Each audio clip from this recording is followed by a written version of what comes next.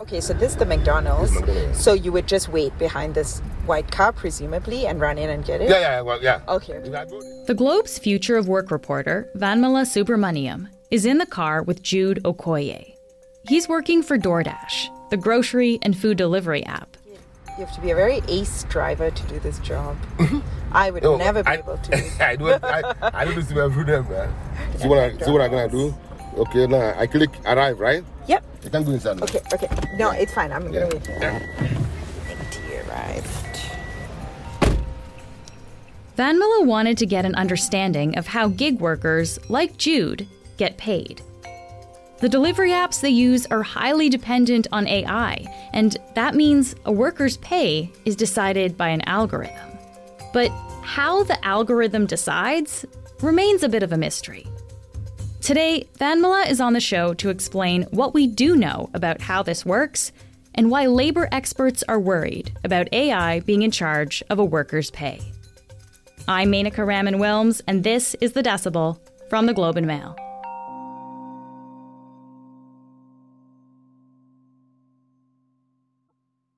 Van, thank you so much for joining me today. Thanks so much for having me, Menaka.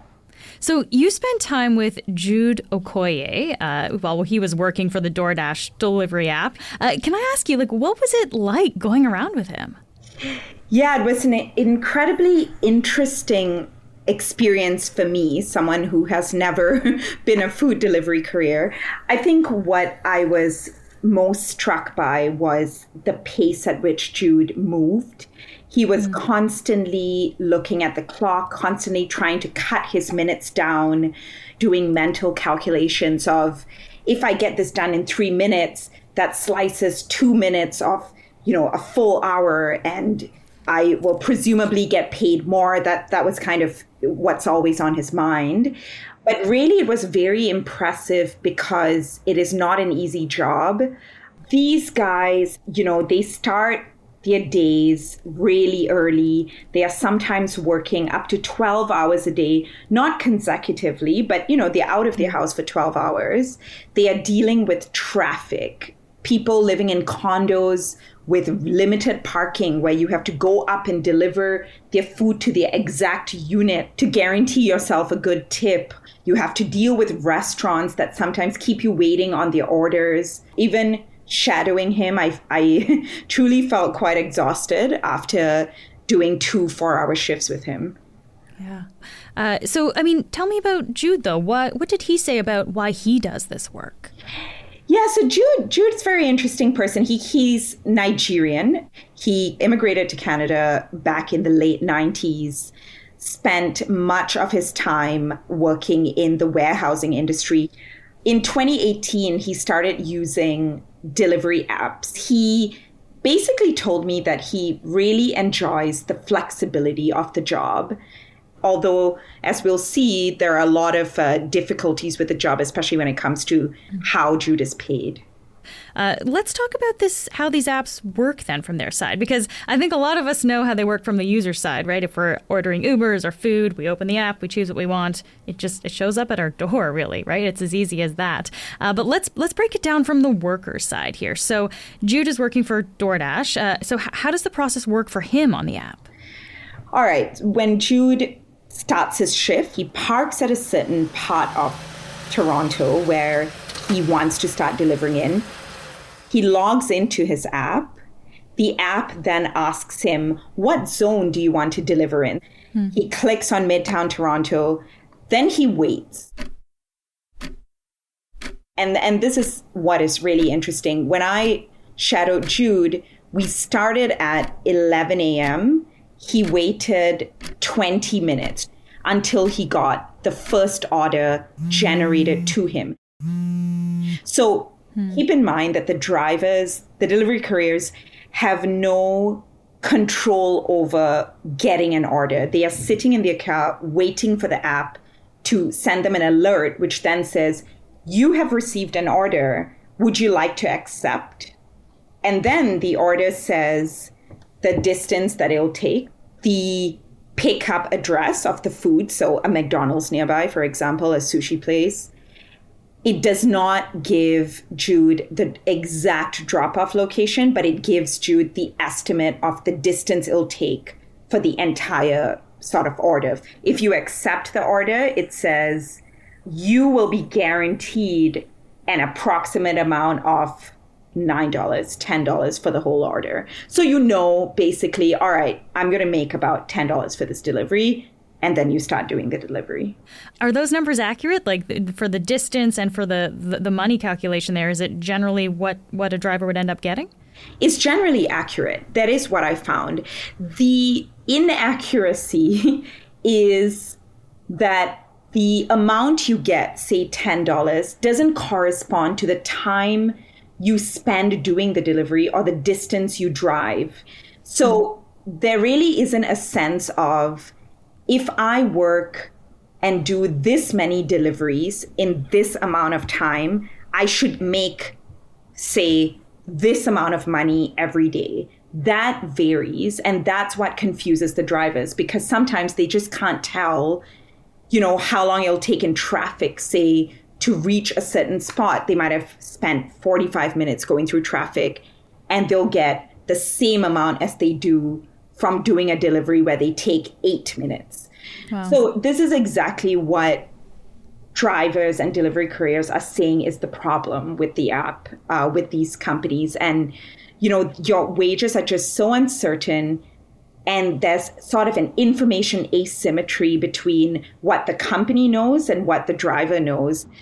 I also have been in contact for a long while with another Uber Eats delivery courier who uses a bike in downtown Toronto. And, you know, it's kind of the same problem. Time, distance doesn't really correspond to wage. Huh. Okay, let's get into how a worker's actually compensated here, Van. How is their pay calculated? With DoorDash, a worker's pay is calculated as a combination of three things. Their base pay, the tips that they get from customers, and what they call promotions, and Uber Eats calls it a boost or a surge. Now, promotions, boosts, surges, they are in monetary incentives of about $1 to $3 per order that's given to the worker to deliver in a very busy neighborhood or at a very busy hour. Tips and promotions are variable, so you never know what exactly you're going to get. The base pay, according to DoorDash, ranges per order from $2 to $10. Now, when I followed Jude for almost all of his orders, I would say 99%, he never got a base pay of more than $5. Okay, so it's determined on those three factors, but I guess, like, who's making the decision based on those factors about how that person gets paid? So we do know that these companies don't have actual human beings behind the scenes generating each order for delivery workers all over the world. That would be quite impossible to do. Nobody's frantically doing calculations in the back room or anything. Yeah, exactly. So we know that this is technology doing it. We know that it is an element of artificial intelligence, that is an algorithm programmed in, that is based on, you know, a myriad of factors that determines what workers' ultimate payout is. Now, the thing we also don't know is, how do these algorithms change over time? How do they change according to geography, according to time, according to who is doing the delivery? All of these things are completely unknown. There is no transparency from the companies about each transaction and each order. So experts say that what they do know is that these are algorithmic wages. That's a term that, you know, they've come up with. And what they do know is that the algorithm changes. That's about it. We don't know exactly how these companies really program the algorithms. We'll be right back. What did Jude tell you about this? Like, he's been doing this for a while. Has his base pay kind of, I guess, always stayed similar to the range that you saw? Yeah, so Jude said when he first started using DoorDash, and this was maybe late 2018, early 2019, on a single day, let's say he worked 2 4-hour shifts with a break in between, he managed to take home about $250. And that's above minimum wage in Ontario. Now, this obviously doesn't include taxes he would have to pay on his wage, his cost of his gas, and food that he has to eat during the day. But he claims that over time, especially in the last 1 year, he has noticed that he can never make as much as $250 a day, even though he does the same amount of deliveries. So he finds now that he makes slightly, maybe under $200 a day when he does 2 4-hour shifts. So at the end of the day, my calculations showed me that his net income after costs was $185, and that was for a 12-hour day. And so that's anecdotal. That's what he's seeing. Are we seeing any research around this, though, Van, like that, I guess, can broaden this out a little bit? Yeah, so in fact, there is research that proves Jude's point. So in late 2022, New York City's Department of Consumer and Worker Protection found that food delivery workers on 5 different apps, Uber Eats, Grubhub, DoorDash, Relay, and Skip the Dishes, earned an overall pay that was about $14 US dollars per hour. Now, within that amount, they found that the base pay per delivery had declined by 23% between the first quarter of 2021 and the second quarter of 2022. So they have found that base pay is declining in these apps for whatever reason. And they also found that workers, because their base pay is declining, they're increasingly dependent on the variable aspects of compensation, which is the promotions they get and mostly tips. How much do these workers actually rely on tips then? Yeah, so what's fascinating is in this entire excursion I did with Jude, he made more than 50% of his wage from tips. More than half. Wow. Exactly. And he says that is standard. So really the app companies only compensate him for half of the amount that he earned on that day. The rest of it comes from the generosity of, customers. But he's always worried that that trend will shift and that people will say, look, I don't think I want to tip 18 to 20% anymore. This is getting ridiculous. And go back to tipping him 10%, which would severely affect his earnings. So what have the companies said? What have companies like DoorDash said about how they calculate pay for workers? DoorDash sent me a statement where they said their pay model is designed to make earnings fair and transparent for every delivery. And they said that they do provide Dashers, so their food delivery couriers, with a clear understanding of potential earnings on each order, and more importantly, the flexibility to choose how they deliver. They also gave me a numerical figure saying that on average last year, DoorDashers earned over $27 per hour while on delivery, and that included tips. But they also say that a lot of their workers do this part-time. On average, they deliver fewer than 3 hours a week.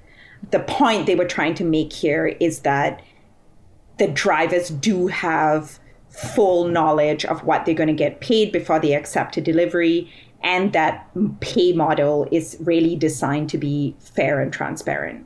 Okay. And what do we know about the revenue of the companies behind these apps? Are they making a lot of money on this?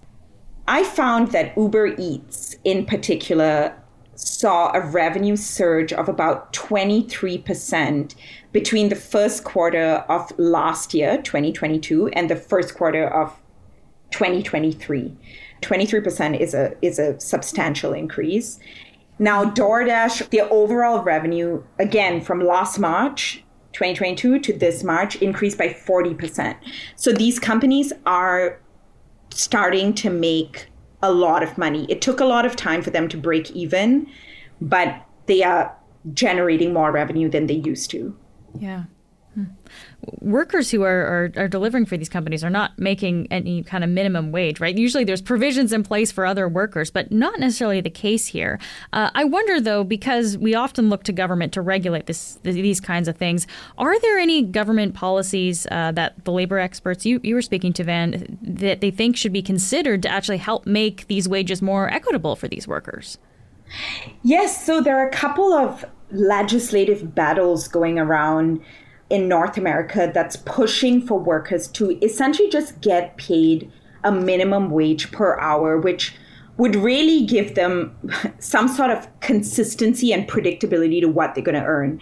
Now, in Ontario, there is a bill that's been passed, and that basically calls for delivery workers and rideshare drivers to be paid a minimum wage, but the caveat being only for the time they spend doing the delivery and not for the time that they spend idle, kind of waiting for a delivery. And labor advocates say that doesn't do the trick, because that essentially doesn't compensate them for time that where they're on the job, but through no fault of their own, they're just waiting for orders.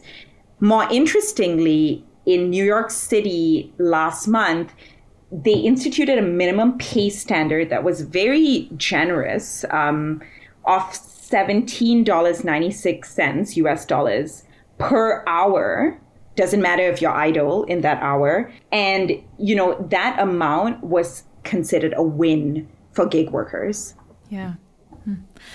It's interesting because we're hearing about AI being used in so many different ways now, algorithms being used in so many different ways as well.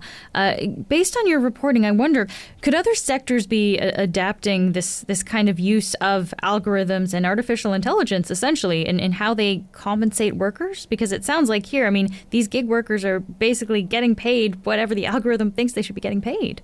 There are workers in the U.S. in certain hospitals, nurses, who get compensated based on algorithms for the kind of work that they do, the procedures that they do, a combination of that and the shift, the length of time that they work. So there are little examples popping up here and there where your base pay is being decided by a machine and not by a human being. The gig worker rideshare driver experiment is extremely interesting for people who study wages, because what they say is it essentially undermines a lot of things that labor advocates have fought for decades, right? A minimum pay standard, rights that workers have that allow them to push back against an actual person if they feel that there's no pay transparency, or if they're being, they're doing the same work and they're being compensated differently for it. You can deal with a person. Now, if an algorithm makes these decisions and there's very little transparency around how exactly those decisions are made, it opens up sort of a Pandora's box of how exactly are we going to decide who gets paid what. Yeah. Just very lastly here, Van, I wonder, how does Jude feel about how he's being treated in this line of work? He feels, on the one hand, grateful that he has an option of making money in a way where he doesn't really have to apply for a job and go through an interview process and deal with people. So he likes that aspect of it and the flexibility. What he feels very upset about and frustrated about is that he just doesn't feel that he's getting paid enough for what he does. And when I specifically asked him, what would you want to see yourself make? He says that he just wants the base pay per delivery to increase. And if that happens, he has more predictability about what he's going to get paid per order, which then allows him to plan his day better. But when I asked him, do you feel like the solution is you becoming designated as an employee? He says, sure, as long as that doesn't take away the flexibility of me doing the job. He doesn't want to be wedded to an employer for a full 8-hour day. He wants to be able to log in and off the app. So it's a bit complicated, but fundamentally, Jude feels that he's being underpaid. Van, thank you so much for your reporting here and for taking the time to speak with me. Thank you so much for having me. That's it for today. I'm Menaka Raman-Wilms. Our summer producer is Nagin Nia. Our producers are Madeline White, Cheryl Sutherland, and Rachel Levy-McLaughlin. David Crosby edits the show. Adrian Chung is our senior producer, and Angela Pacenza is our executive editor. Thanks so much for listening, and I'll talk to you tomorrow.